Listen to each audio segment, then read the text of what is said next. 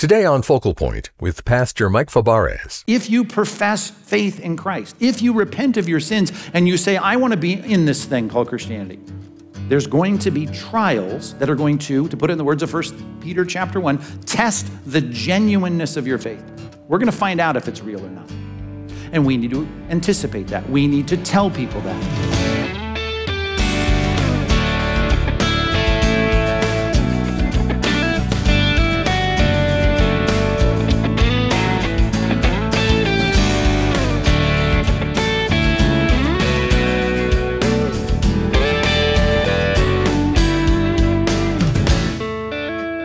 Remember driver's training when the instructor taught you defensive driving?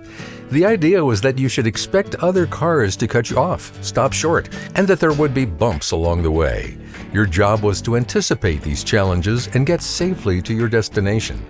Well, today on Focal Point, your instructor, Pastor Mike Fabarez, urges you to fully expect ongoing temptations on the road of life. I'm Dave Drury. And we're starting in Acts chapter 8 with a new message titled, The Challenges of Discipleship.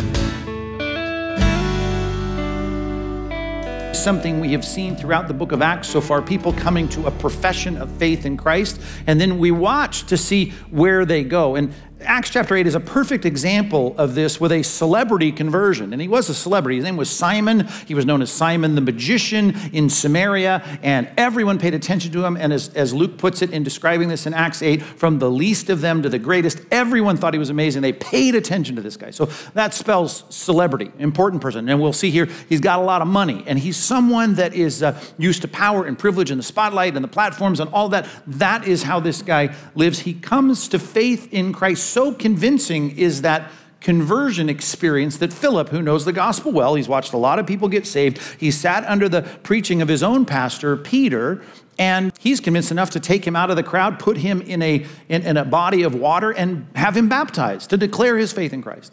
And not only that, it says that he followed along with Philip, as Philip had brought this message to him along with other converts, but Simon in particular seemed to be a real close adherence to this thing called Christianity now. His faith wasn't genuine. Something was wrong. So wrong that Peter could say, your heart is not right before God. So we know that sometimes it's the post-profession discipleship that reveals the distinction between saving faith, real conversion, and a counterfeit faith. I just want you to have an asterisk, at least in your mind, to know this, that sometimes that profession of faith is going to be proved to be not genuine. It's going to be proved to be phony. And while I don't want to make you in this sermon a skeptic, I want you to know that the reality of what we're going to study here this morning does happen, and it's real. This is the kind of thing that all of us, if we've done enough evangelism, we know this is a reality.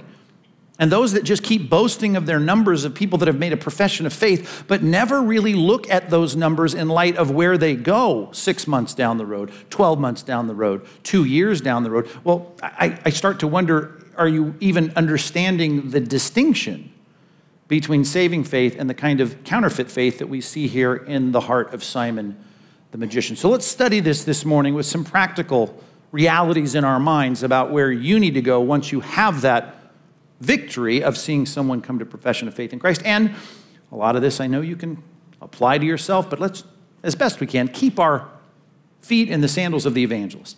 Let's look at this text. We're going to read and study verses 18 through 24 of Acts chapter 18, and I trust this will be helpful for you. Let's get this in our minds afresh. Now, when Simon, remember, this is Simon, not Simon Peter, this is Simon the magician, Simon of Samaria. He was a celebrity, he had money, had fame. When he saw that the Spirit was given through the laying on of the apostles' hands, he sees what goes on here when the delayed reality of the invasion of the Spirit in these people's lives with some kind of external, confirming, ratifying, like authenticating signs, which are not spelled out here, but clearly it was something that was evident to everyone, and Simon wants this power. Luke doesn't go to the bother of telling us what that is here. Nevertheless, it's assumed in the passage, and when he sees it, bottom of verse 18, he offered them money, saying, give me this power also. So Simon, the magician from Samaria, wants to give money so that he can be like the apostles, putting his hands on people, and whatever evidence of that spirit invasion was, he wants to have that power.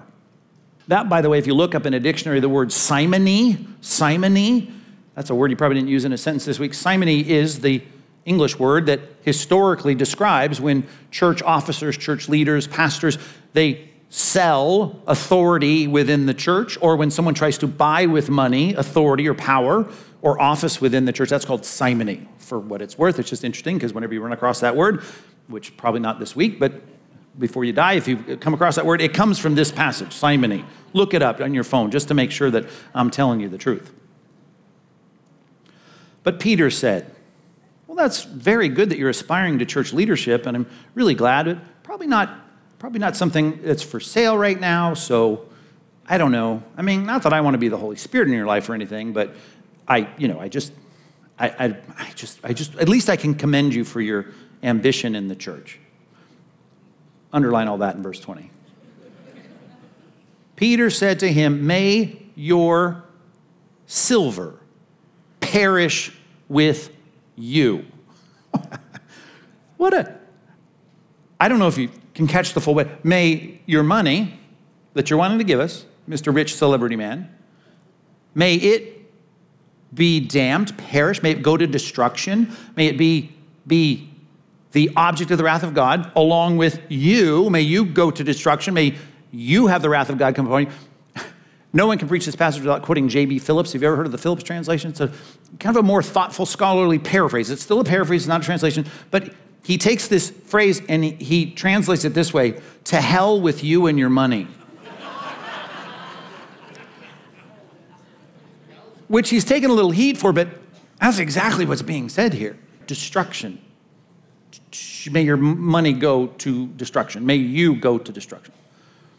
So that's a hard no. Can I buy this power, this office? No, you cannot. Matter of fact, that's a bad thing. Why? Because you thought you could obtain the gift of God, the apostleship, the place that we have in the church, which God has entrusted us with a very special group of skills here, if you want to call them that, endowments from God, Hebrews chapter 2, verses 1 through 4, where we can suspend natural law, do signs and wonders. That's something you cannot buy. We're in a whole different economy now. You cannot buy this with money. This is something God endows upon you. We were fishermen from Galilee, and this is something God granted. You can't buy it. You can't obtain it with the gift of God with money. Simony. Here is a celebrity coming to faith in Christ, not wanting to be like every other new Christian that says, okay, I need to learn more about this. Go to a small group. Maybe you should go through a discipleship program of some kind. I should start a Bible reading program. Someone should keep me accountable for learning verses of the Bible. I had to admit my temptation. I don't know. Do you think simony is going on at all in our modern age when celebrities make professions of faith? They want to rush right to the stage and be on the platforms and be the leaders and run church services. I don't know. Am I being too specific here? I'm just saying to you, this concept is not dead. And I think it's part of the problems, particularly the temptations that come with being a celebrity that comes to a profession of faith. And here, a fisherman from Galilee looks at a big celebrity in the middle of Israel and says, in Samaria, which is in the middle of Israel, to hell with you and your money. You're not going to buy this position of leadership. And what do you think most celebrities would say in response to that? Well, I'll go do my own thing then. Which, by the way, though he has a seemingly penitent response to this, it's just one line is all we have. The post-biblical historical writings, which are a little confused and somewhat conflicting in certain areas, show us that he did go off and say, I'll start my own thing then. I'm not going to sit there and go through your little penitent, learning discipleship program to see where God places me in the body of Christ. I mean, he went out and started a movement that was counter-Christian, although it had a Christian label to it. Which again, I can't say much specifically with any certainty, but we know at least Simon was known outside of the biblical writings, even by the 2nd century, as a leader of a cult group. I think is not a wrong way to put it, although that may be an oversimplification. May your silver perish with you because you thought you could obtain the gift of God with money. So here's the diagnosis. You have neither part nor lot in this matter. What matter? Well, specifically, I guess, in the near view at least, is the apostleship. You're not going to be in the apostolic band. I'm sorry, you can't buy this, okay? But it's more than that. I don't think you have a lot even in this matter called Christianity. Your heart is not right before God, which I do think is a categorical statement about the fact your faith is not right. Because here's what real Christianity is like. 2 Corinthians 5:15, I quote it all the time, but a good demonstration of what repentance looks like. Christ died for us that those who live should no longer live for themselves. Hard for celebrities, by the way, to have that happen in the humility of being a penitent new Christian to say, oh, my life's not about myself anymore. I mean, submitting myself not only to pastors and church leaders, but disciplers, small group leaders, learning about the Bible. And that kind of, I'm now going to say, what does God want of me? What does he want for all the things that I direct in my life? I'm putting that asset, that resource of my life completely in God's hands. Think about that. I am going to now say, Luke chapter 14, verse 33, here are all my possessions. Here's all of my life. I'm going to take up my cross. I'm going to follow you. What do you want from me? Anything, I'll do anything. Which I can assure you is not, even if you're a celebrity, to rush on a platform and try and lead big segments and swaths of the Christian movement. That's not how it works. Not that I'm trying to be specific in saying this is, the only application of this, but certainly that shows that you're trying to merge Christianity as just another commodity in your life to continue the self-advancement, self-aggrandizement, or the leadership that you think you deserve. And Christ has become a tool or a commodity. It's not, Christ is now the Lord, I'll do whatever he wants. Easy to say that, and I'm sure that Simon the magician said that. But in this case, when the temptation came to say, well, I'm going to buy my way into leadership, he tried to do that. Peter calls him out, diagnoses that your heart's not right before God. So he gives him the remedy. Verse 22, repent therefore of this wickedness of yours, and pray to the Lord that if possible, that's an interesting phrase, the intent of your heart may be forgiven you, for I see that you are in the gall of bitterness. Probably haven't used the word simony, and you probably haven't used that phrase this week. You seem a little testy after work today. Are you in the gall of bitterness, honey? Gall of bitterness. That's just a strange, I don't know, if I were on the translation team, probably go for something different here to try and explain this little idiom of the ancient language. But the idea of you have something inside within you that is absolutely contrary to biblical Christianity, to the heart of a humble, penitent disciple of Christ. And it's like you're in a straitjacket. You're in the bond of iniquity. It's like you have handcuffs on here in your sin. It's like you're a slave to sin. And Simon answered, and this is all we have in the biblical text, pray for me to the Lord that nothing of what you said may come upon me. I don't want my money going to hell, and I don't want me going to hell. I don't want that. Thus the story of Simon encountering the other Simon, Simon Peter. It's very instructive for us in our day. And I do hope that you are actively involved in sharing your faith. And when you get to the place of a positive response, we call it a profession of faith. I'm saying I have faith now in Christ. I want you to warn them of exactly what takes place here. And that is your faith will be tested. Okay? And another word for that in Scripture, at least and I shouldn't even say that, it's the same word. In the Greek New Testament, there is one word that is translated both testing and temptation and trial, all the same Greek word. Now, depending on the semantic need in that particular passage, right, it may lean more toward the pain of the trial. It may lean toward the struggle of the fork in the road of temptation, or it may just be a blanket kind of cold, like it's a test. Nevertheless, it's the same word. And so I want to tell new converts to Christ, people that profess faith, I want to say this, you should expect ongoing temptations after you become a Christian. There are going to be trials and temptations, in particular, tests of your faith. Number one, fully expect ongoing temptations. And this you can put in quotes as coming out of your mouth to people that have come to faith in Christ. It was great. I had a great conversation after the last service, and I just people saying they're exactly right, exactly where this passage is, and they've got people that have made professions of faith in their life, and they know that their lives right now have put them in a place to test whether or not their faith is genuine, and they're standing there. They care about them. They brought them to a place of a profession of faith, and now they have to comment on how they're dealing with the test, and that's critically important. But the first step is you should tell them that when you're sharing the gospel with them, that if you profess faith in Christ, if you repent of your sins and you say, I want to be in this thing called Christianity, there's going to be trials that are going to put it in the words of 1 Peter chapter 1, test the genuineness of your faith. We're going to find out if it's real or not. And we need to anticipate that. We need to tell people that. I made a profession of faith as a kid. Came down the front of the church, pastor put his arm around me, went back to the counseling room, got a new Bible, got track, I got a thing to sign, all that. And guess what? Not a single person at the front of that auditorium or in the counseling room told me. Not a single person said, okay, now we're going to see if this profession, this faith that you're confessing is genuine or not. It will be tested. I didn't get any of that. You know what I got? People patting me on the back saying, welcome to the club. Let's get you baptized as soon as possible. And let me give you all these verses. Matter of fact, that was the playbook. All the verses of assurance. Now that you've just made a profession of faith, I don't know what went on in laying the foundation in pre-conversion evangelism. But here's the thing. Before I even talk about post-conversion evangelism, before I look at what I'm going to say to build a foundation of what it means to be a Christian, because who knows what you're thinking, but I'm just going to tell you you're part of the family. Let me have you look at all these verses of knowing that now you're in the family forever. Welcome to the club, assurance of faith. I'm just saying, just hold your horses on that just a little bit.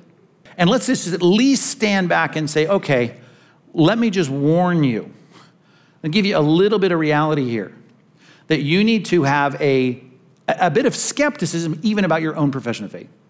Now, here's a danger in this sermon, and I know. You're looking at Luke 15 saying, there's rejoicing in heaven over a sinner that repents. And all I'm saying is, what you just did, I want to make sure it is repentance. Not that I'm the judge or jury, but I am someone who's trying to disciple you through this thing. You went from saying I'm not a Christian to now saying you are a Christian. I just want to warn you. I want to tell you there's going to be a testing to see if this is real.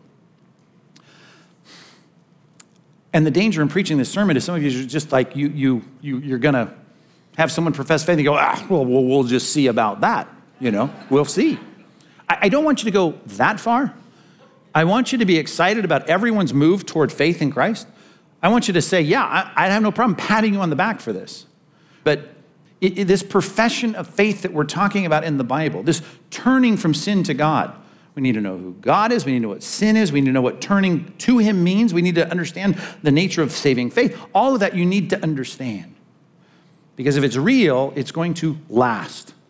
Matter of fact, turn with me, if you would, to the Gospel of Luke. This is an important place to go. These are the words of Christ about this very, very matter we're talking about. It's something that Peter is coming in the middle of. There has been a temptation. He sees power, Simon does, and he wants to buy that power, and that is the test. And just like his old life, he can reach into his wallet and pull out money and buy his way into whatever he wants. He wants to buy his way into the apostleship, and that's the test. He's failing the test, and Peter's about to point it out. But I just want to show you that's what Jesus helps people see. And as Peter sat there listening to these words of Christ, I'm quite confident he could tie this passage together and this teaching of Christ with what he was experiencing in Samaria when he looked at Simon the magician. Matter of fact, just jump into the middle of it, then we'll look at the context. Bottom of verse 13. This is Luke chapter 8, verse 13. 1, 2, 3, 4, 5, 6, 7, last 7 words. And in time of testing, guess what it's translated elsewhere in Scripture? About half the time this Greek word appears, it's translated temptation. In a time of temptation. Sometimes it's translated trial, like it is in 1 Peter chapter 1, trial. So that, as Peter said, the testing of your faith, the genuineness of your faith is going to be revealed. Well, in this case, it says, in a time of testing, they fall away. There are some people that failed the test. Now, let's get the context. This is about the 4 soils. You throw the gospel out, and you got 4 different soils. Throwing the gospel out is the word of God. Now, the parable is this. The seed is the word of God. And the ones along the path are those who heard. Then the devil comes and takes away the word from their hearts so that they may not believe and be saved. It's like, I've had many conversations like that with non-Christians, right? They don't want to hear it. As soon as you start talking about God, the afterlife, the Bible, Christianity, right? Then it's like, well, what about them Cubs this year, right? I mean, we just it's like bullets off of Superman. They are not interested in talking about that. Okay, that's soil number 1. Verse 13. The ones on the rock are those who, when they hear the word, receive it with joy. But these have no root, right? They don't have a foundation laid. They don't rightly understand even what they're talking about. They believe, they have that belief just like Simon the magician had, walking around, following Philip, listening to his evangelism. Who knows, maybe he participated in evangelism. They believe for a while, but here it comes. In a time of testing, they fall away. They show not interested, which, if the historical post-canonical records are right, it's exactly what Simon did. He went and developed his own version of Christianity. That's soil number 2. Soil number 3. As for those that fell among the thorns, they are those who hear, but as they go on their way, they are choked by the cares and riches and pleasure of life, and their fruit does not mature. They're not bearing fruit. Right? All these other things that they want, like the rich young ruler. I want my stuff. I want my life. I have all these things. I'm not interested in really genuinely repenting, even though I said it. I don't have real faith that produces lifelong works that show the proof of my repentance, they're done. It's the same concept of the time of testing, only this one is a slower thing. As the parallel texts say, as this is kind of expanded in longer descriptions, like in the book of Matthew, it says, when persecution arises because of the word, they fall away. The idea is it's either immediate, like it was in Simon's case, or maybe it's this, just slowly they're done. But as for the good soil number 4, they are those who, hearing the word, hold it fast in an honest and good heart. They're all sincere. They don't have mixed motives here. And they bear fruit with patience. See that word?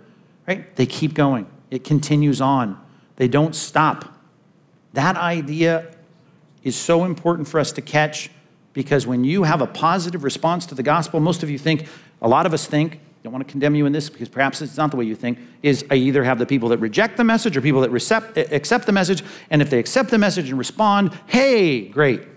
I got non-Christians, I got Christians. Well, within that batch of people that you might be quick to give assurance about their salvation, in that, Jesus makes it clear, and he could have done this with 3 soils. He did it with 4 soils, I think, just to remind us. A lot of people profess faith. And in time, the testing comes, they prove that their faith was not real. James making that point about the faith that the demons have. They believe, but they believe in a way that is not the kind of belief that, as those last words here in verse 15, not bearing fruit with patience, not continuing on with that lifestyle of producing the long haul. As the expanded version of this record goes, they bear fruit some 30, 60, 100-fold. They continue to increase in their fruitfulness. Without crossing your arms and saying, well, I don't believe it, we'll see. I want you at least to say, I want to tell you there's going to be testing that's going to come to test with it. I don't think, at least in the modern era of my Christian life, I don't think there's a time I've shared the gospel where I haven't added something almost to that verbiage. That's how I say it. Your positive response is, it's going to be tested. And in that testing, as Jesus warned, we will see whether it's genuine or whether it's not. That's hard when we're working and rushing toward just make a commitment of faith. Just profess your faith in Christ.